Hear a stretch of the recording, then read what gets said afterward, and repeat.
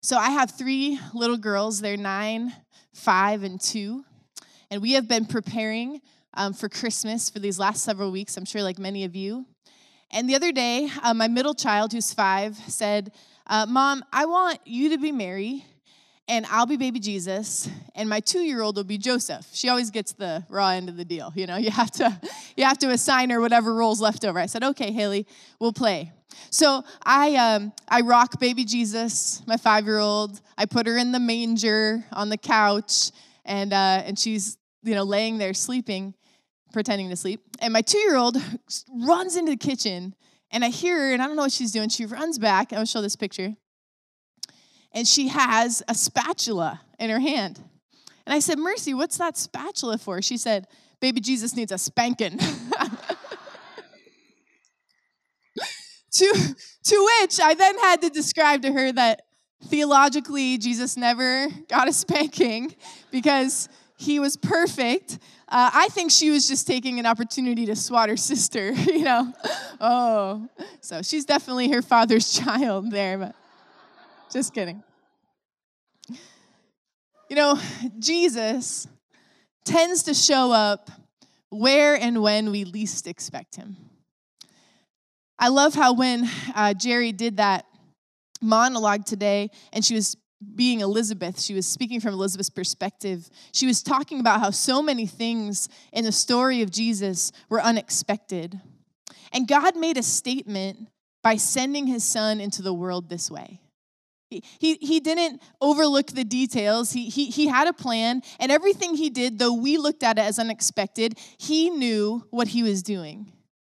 And so today, the takeaway, the thing that I want you to share and remember and repeat, and maybe even talk about as you celebrate Christmas this week, is that the Prince of Peace enters into the unexpected. The Prince of Peace enters into the unexpected. Isaiah 55:8 says, "For my thoughts are not your thoughts, neither are your ways my ways, declares the Lord."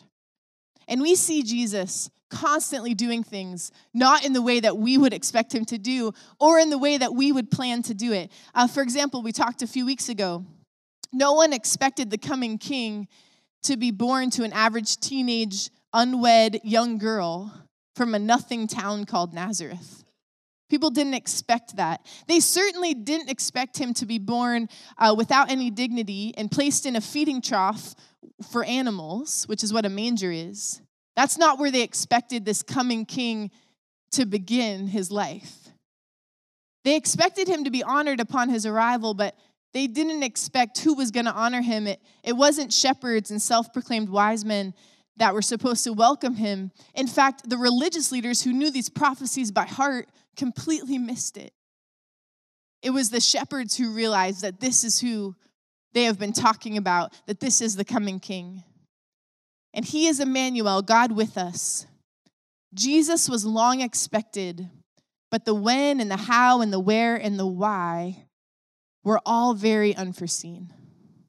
But the good news is, even though people weren't expecting him that way, the Prince of Peace enters into the unexpected. We tend to fill our Christmases with all sorts of expectations. In Erie, we expect snow and not rain. And if we're going to deal with this white stuff all year round, we better get it on Christmas or it's just a ripoff, right? So we just want it. We want it today and today only, but not enough that it hinders our schedule, just enough so it looks like Narnia, so we can be proud of the winter wonderland we live in. This is what we want. We have expectations. We expect that new recipe that we saw on Pinterest to turn out flawless despite its 37 steps and that really obscure ingredient that takes you, what could this cream of mustard really do? But you expect it to turn out just perfectly. We expect Christmas cookies not to add any of those pounds that we ran off in October, to add any of that on. We expect the most perfect, thoughtful, generous, doted over gift from our significant other, even when we say we don't want anything. Sorry, men, if she said that, get to the mall today. All right, she does not mean it. She does not mean it. We expect our kids to behave, appreciate the hours we shopped for that last Hatchimal. We expect nap time to line up today, right? For our kids not to fight just one day, not to fight over the breakfast. I think no matter how old we are, we expect that magic feeling when we go to bed on Christmas. And that somehow we can feel some type of peace, even if everything in our reality really feels like it's falling apart. We have expectations of Christmas, spoken and unspoken, things you may have said out loud this year, maybe things you just thought or hoped in your heart. But the idea that Jesus broke all the expectations that everyone had for him teaches us something. That Jesus isn't particularly concerned for what we hope will happen. His main concern is what he knows we need. And I believe that he came in a manger to communicate this to us, that the power and the simplicity of all that he is. There's nothing more unassuming than a baby swaddled and clothed in a manger in a town that no one has ever heard of.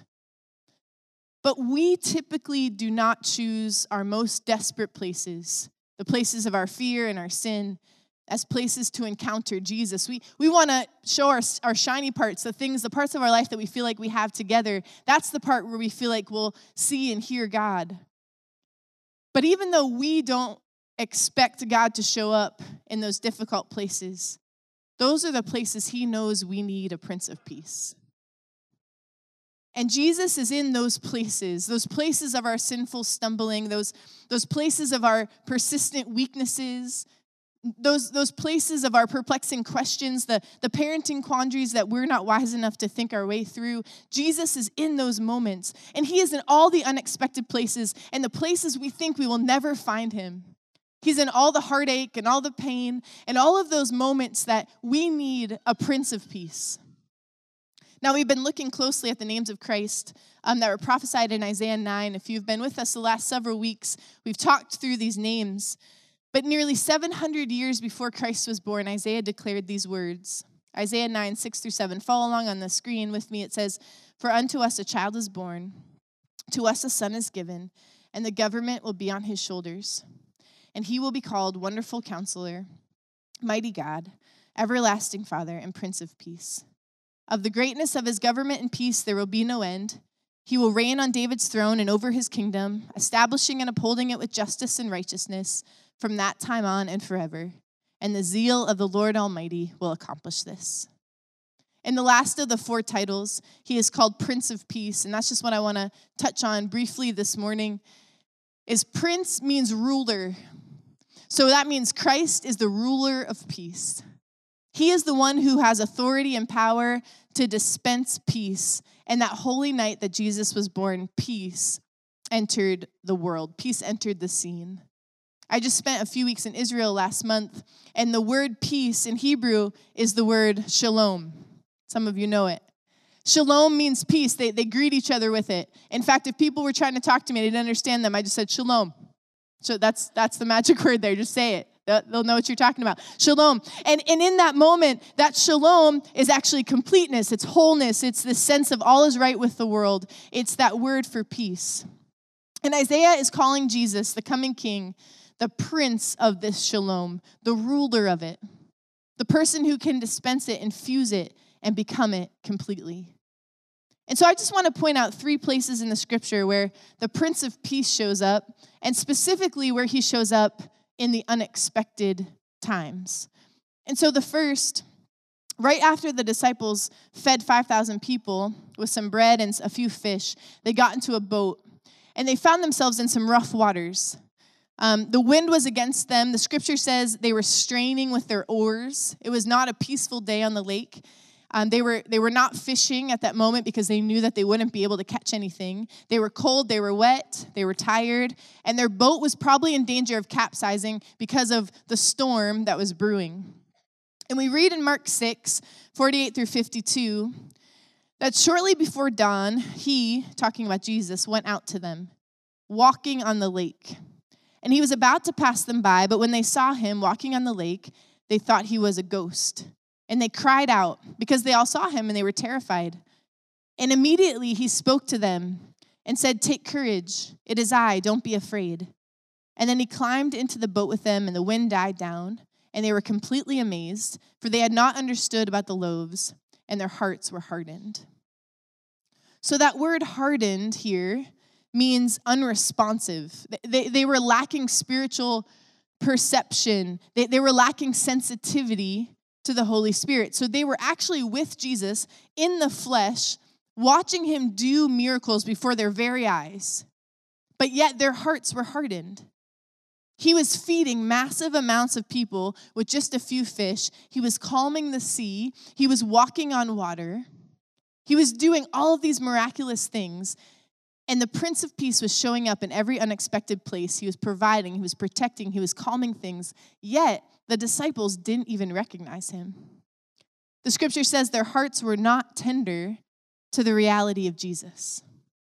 Their hearts were not prepared to receive him. And so Jesus miraculously walks out in the water, comes to save them in the middle of the storm, and they just think he's a ghost. They were close to him, but they were unaware of his presence. They were close to him, but they were unaware of his presence. They could hear him, but they couldn't grasp his promises. They couldn't understand what he was trying to say to him. And so this Christmas, I want to ask a question to you. Are you close to Jesus, but unaware of his presence? You're here this morning. You're here. You're trying to participate in celebrating Christ's birth, so you are close to Jesus, but are you aware of his presence? Have you stopped looking for him in the unexpected places, and therefore you're missing him completely? Have your spiritual eyes been partially hindered, or your sensitivity to God's voice been crowded out by other noise? Jesus speaks to them in this passage. He says, don't be afraid. In fact, in Hebrew, the word actually means don't resist me. Don't resist me. Probably because he knew that they would think he wasn't Jesus. They thought he was a ghost. So instead of them trying to push him out of the boat, he says, don't be afraid. Don't resist me. I'm coming in. I'm climbing into the boat with you. And I believe he says that same thing to us, to you and to me this Christmas. He says, don't be afraid. Don't resist me. I'm close by. I'm near you. It's me. Let the Prince of Peace climb into your unexpected place. Don't resist me. Don't miss me this Christmas. I want to come in and I want to settle the waters. I want to save the day. I want to change the situation. I want to help you deal with what you're facing. And so in that unexpected moment, the Prince of Peace climbs in to the boat. And I believe he can do that for us this morning as we ask for his presence. The second place I want to look at where the Prince of Peace shows up in a familiar psalm in the Old Testament. And this psalm is written by David. You've probably heard it before. And it's really from David's personal experience. He uses the word I and me, and he talks about what this is happening to him. And it's Psalm 23. You can follow along on the screen. It says, the Lord is my shepherd. I lack nothing. He makes me lie down in green pastures. He leads me beside quiet waters. He refreshes my soul. He guides me along the right path for his name's sake. And even though I walk through the darkest valley, I will fear no evil, for you are with me. Your rod and your staff, they comfort me. And what David is saying so clearly right here is that we don't plan the crisis. We don't intentionally dive into the valley of the shadow of death. We don't ask for it. We don't say, well, it would be convenient to have this difficult situation happen right here. Crises happen whether we want them to or not. But what David is saying is that when they happen, the Prince of Peace will enter into the unexpected. You know, I've never learned anything about trusting God from the easy times, only from the hard ones. And so I read recently this. When we go through a valley, God is waiting for us to stop saying, what is the meaning of this? And start saying, what is the meaning in this? To stop saying, what is the meaning of this? Why, God, are you doing this to me? And to start saying, okay, God, what is the meaning in this? What is it you want to show me? What is it you want to teach me? When I was in Israel, we drove through the Judean desert, and there were these valleys that they told us some were so deep and so dark that the sunlight never hit the bottom, ever. And this is the kind of valley that David found himself in. And maybe this is the kind of valley you may feel like you're in today. Maybe it's difficult to celebrate Christmas this year because you are in a valley, maybe even the hardest valley you've ever faced, the valley you would call the valley of the shadow of death. But I want to remind us in this passage, what does the shepherd do in the valley? He's in the valley with us. It doesn't say he's yelling up from the top, figure it out. He says, I'm with you, and I have my rod, and I have my staff, and I am comforting you. And the picture here is that they're in extreme danger, but the sheep is in the valley, but the shepherd is with him, and the shepherd is leading him out. And David is reminding us so clearly that we may not have expected to experience the valley. We may even be saying to God, why did you let me get in this valley? Why am I facing this situation? And we may not be able to hear or see God or sense that he is near us. We may think he's very far away. But David is reminding us and showing us again that the Prince of Peace enters into the unexpected. And he has not left us. He has not left you. And he will lead you through the valley. And the scripture ends in Psalm 23 that through the darkest valley of the shadow of death ends with the house of God. So the last thing, the third place we see this truth, we already talked about this a little bit this morning, is when Jesus came to earth in a manger. And he came into the world at a desperate time in a desperate way. And it wasn't the way people expected it to come, and it wasn't for the reasons they expected him to come. But Christmas isn't about tradition. It's about salvation. Christmas is about love, the deepest, rawest kind of love that Jesus says, I'm going to come down not to be served, but to serve, to give my life as a ransom for many, to give us a love that no one expected and a love that will exceed all of our expectations. And this is the way he comes to us this Christmas, to love us in the way we most need. And this morning, if you have never decided to trust Jesus Christ as Lord of your life, there's no better day to do it. Today, as we celebrate Christ's birth, it is the perfect opportunity for you to turn your heart and your life to Christ. And all you have to do is say a simple prayer, Jesus, come and be Lord of my life. I'm sorry for my sin. Please forgive me. I want to live with you in eternity forever. And Christ, in his perfect, overly exceeding and abounding love, meets you right where you are and begins to complete the work that he started. And the Prince of Peace will enter into the unexpected. At the end of these next few days, the presents will be opened, the cookies will be eating, the visiting family will leave town, and you'll be tired. And all that you planned and prayed and prepared, and all of that will be past, and the glitz and the glamour of Christmas will be over. But at the end of the day, the Prince of Peace will still be the same. And the Prince of Peace will still reign. And this manger reminds us that God meets us in the unexpected places all year round, that his thoughts are not our thoughts and his ways are not our ways. We do know that Jesus has come, and he's come in his fullness, and he's come to meet our needs, and he has come in the most desperate places and the hardest valleys, and often the times that we don't expect to see him, even when our hearts are not completely turned toward him, he comes and he exceeds all of our expectations. And so today we're going to just worship together to end our service. But before that we do that, I just want to pray over you. So would you just close your eyes and bow your head and just receive this from Romans 15:13. It says, may the God of hope fill you with all joy and peace as you trust in him, so that you may overflow with hope by the power of the Holy Spirit. And it is in Jesus' name we pray. Amen.